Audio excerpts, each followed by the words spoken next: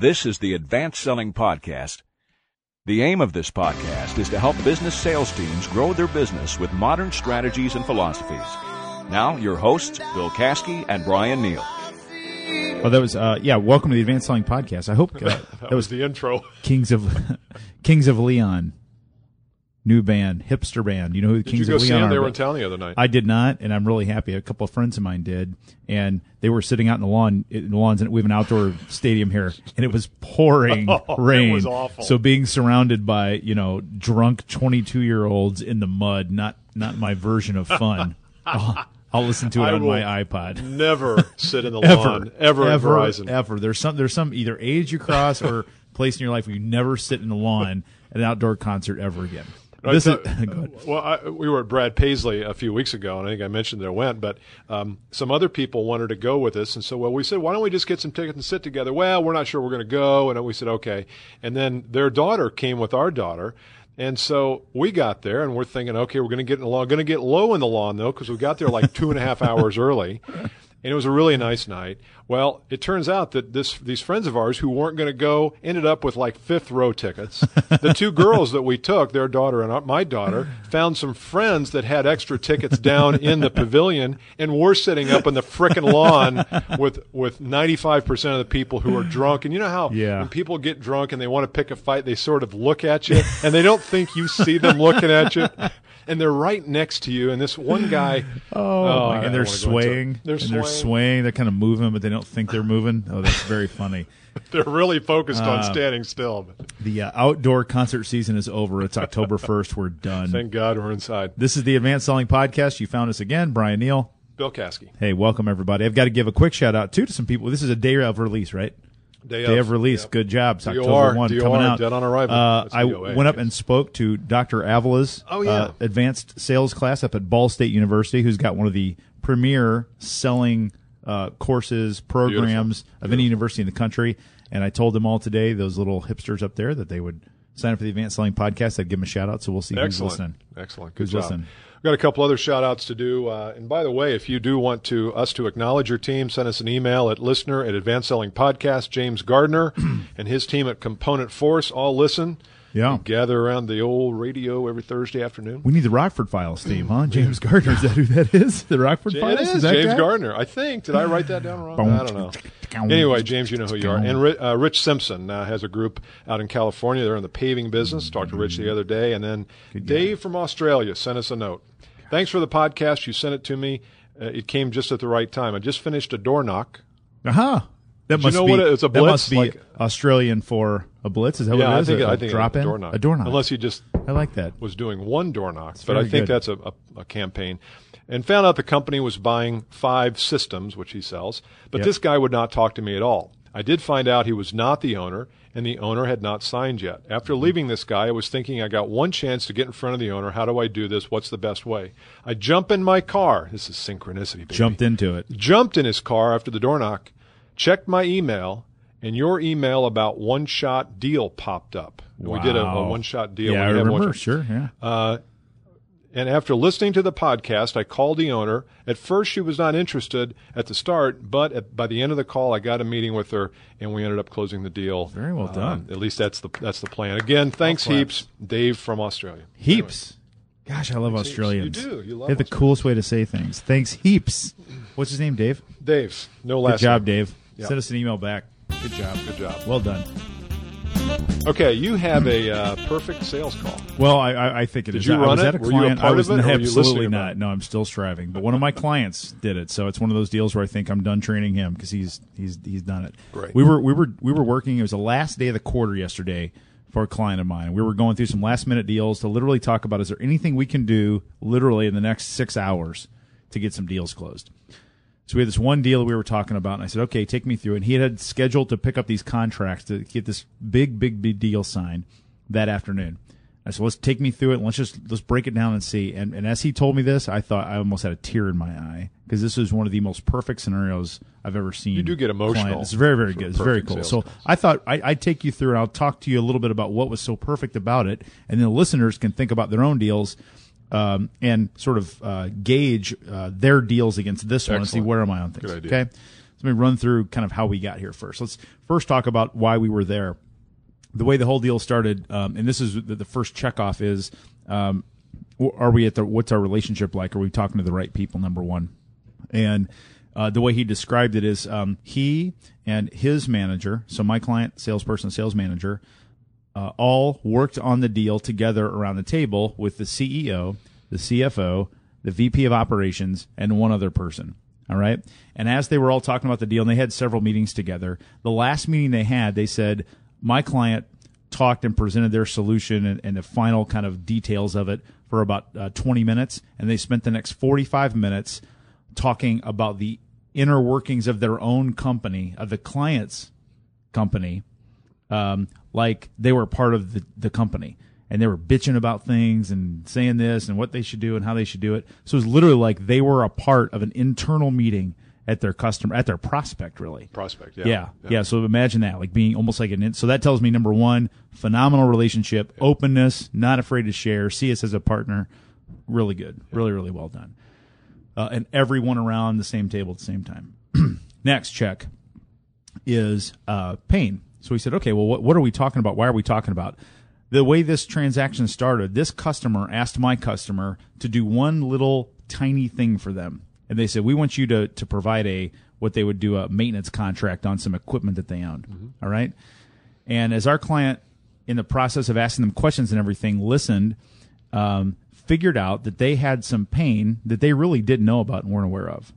And so instead of just delivering back what the client asked for, which was a proposal for contract maintenance, they instead came back and said, okay, here's a proposal for contract maintenance. But there are some other things we heard we want to bring up to you and share with you and talk about your openness to this. And so they took them through this whole pain scenario where the client was actually at a huge risk and a huge liability risk for some equipment failing. And they introduced the idea of bringing in a new type of equipment to keep that from occurring again in the future. And there's huge, like, big-time liability behind this. Totally opened up the eyes of the client in a way they had never been opened before. So that's number two, is the pain part. Economically, then what happened is my client leases equipment. This particular customer of theirs has typically owned equipment in the past. So there's this big discussion about moving from ownership to leasing something. It's a fundamental shift in how they buy and how they see things. Completely different. Yeah. And really, you could argue on one degree more expensive because the way they financed this equipment, it was old, it was paid for and everything. Now they're going to incur new costs. And so my client did a phenomenal job bridging the gap between the economics and the money part back to the pain and the liability.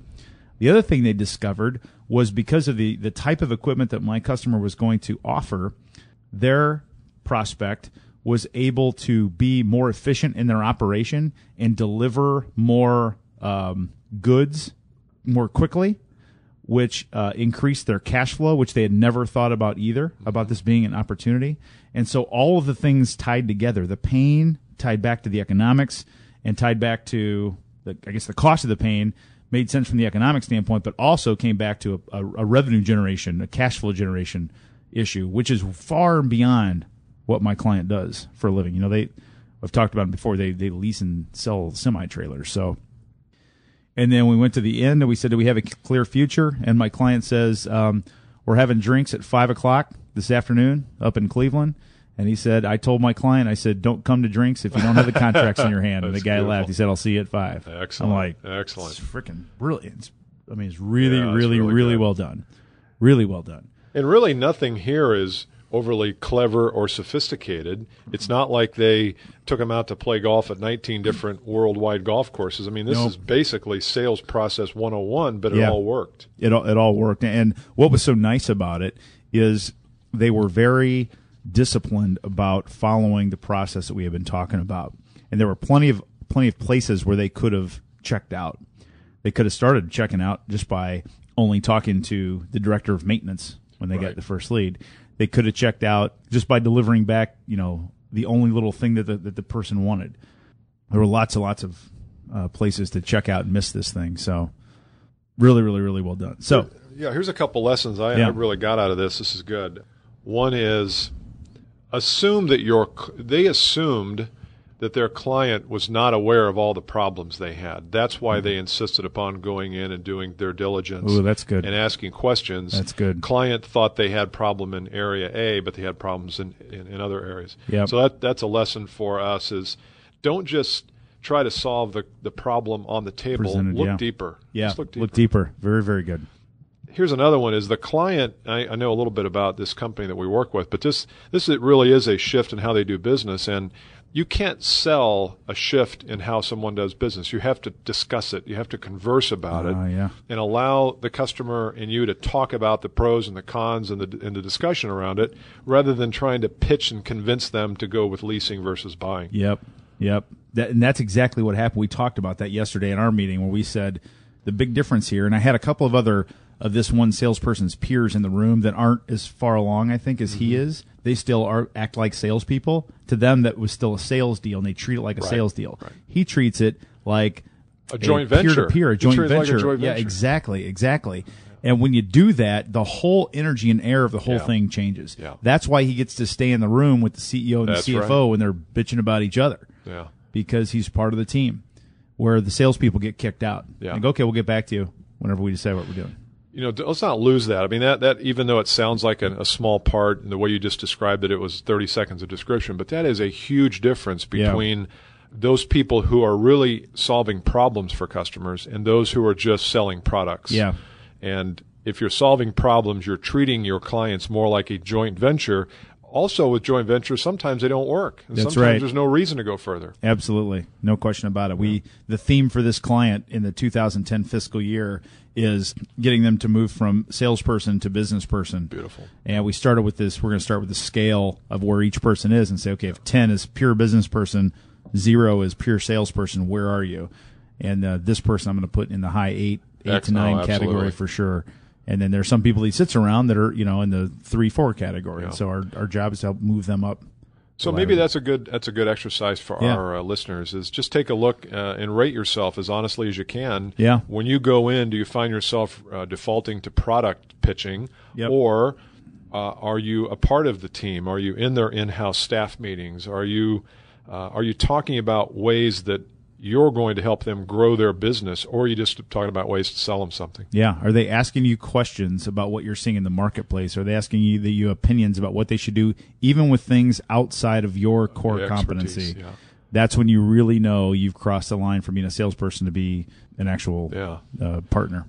I like that. I like that perfect sales call, man, and it's just so powerful. Good work. Nice. Perfect sales call. Different than the perfect oatmeal, though, if you read my blog. Very different. Thank you, Starbucks. Not.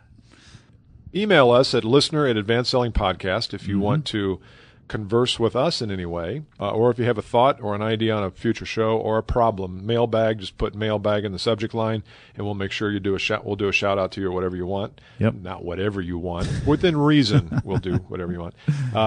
And then also go to advancedsellingpodcast.com. You can download prior shows, a little video up there. We're posting to there occasionally, so subscribe to the RSS feed. Bryan, it's real simple syndication for you. Very, very, very simple. And Bryan got a new toy, and we'll talk about it. And we'll talk about it next time. See you later. Bye. This has been the Advanced Selling Podcast, presented by Caskey Achievement Strategies, Indianapolis.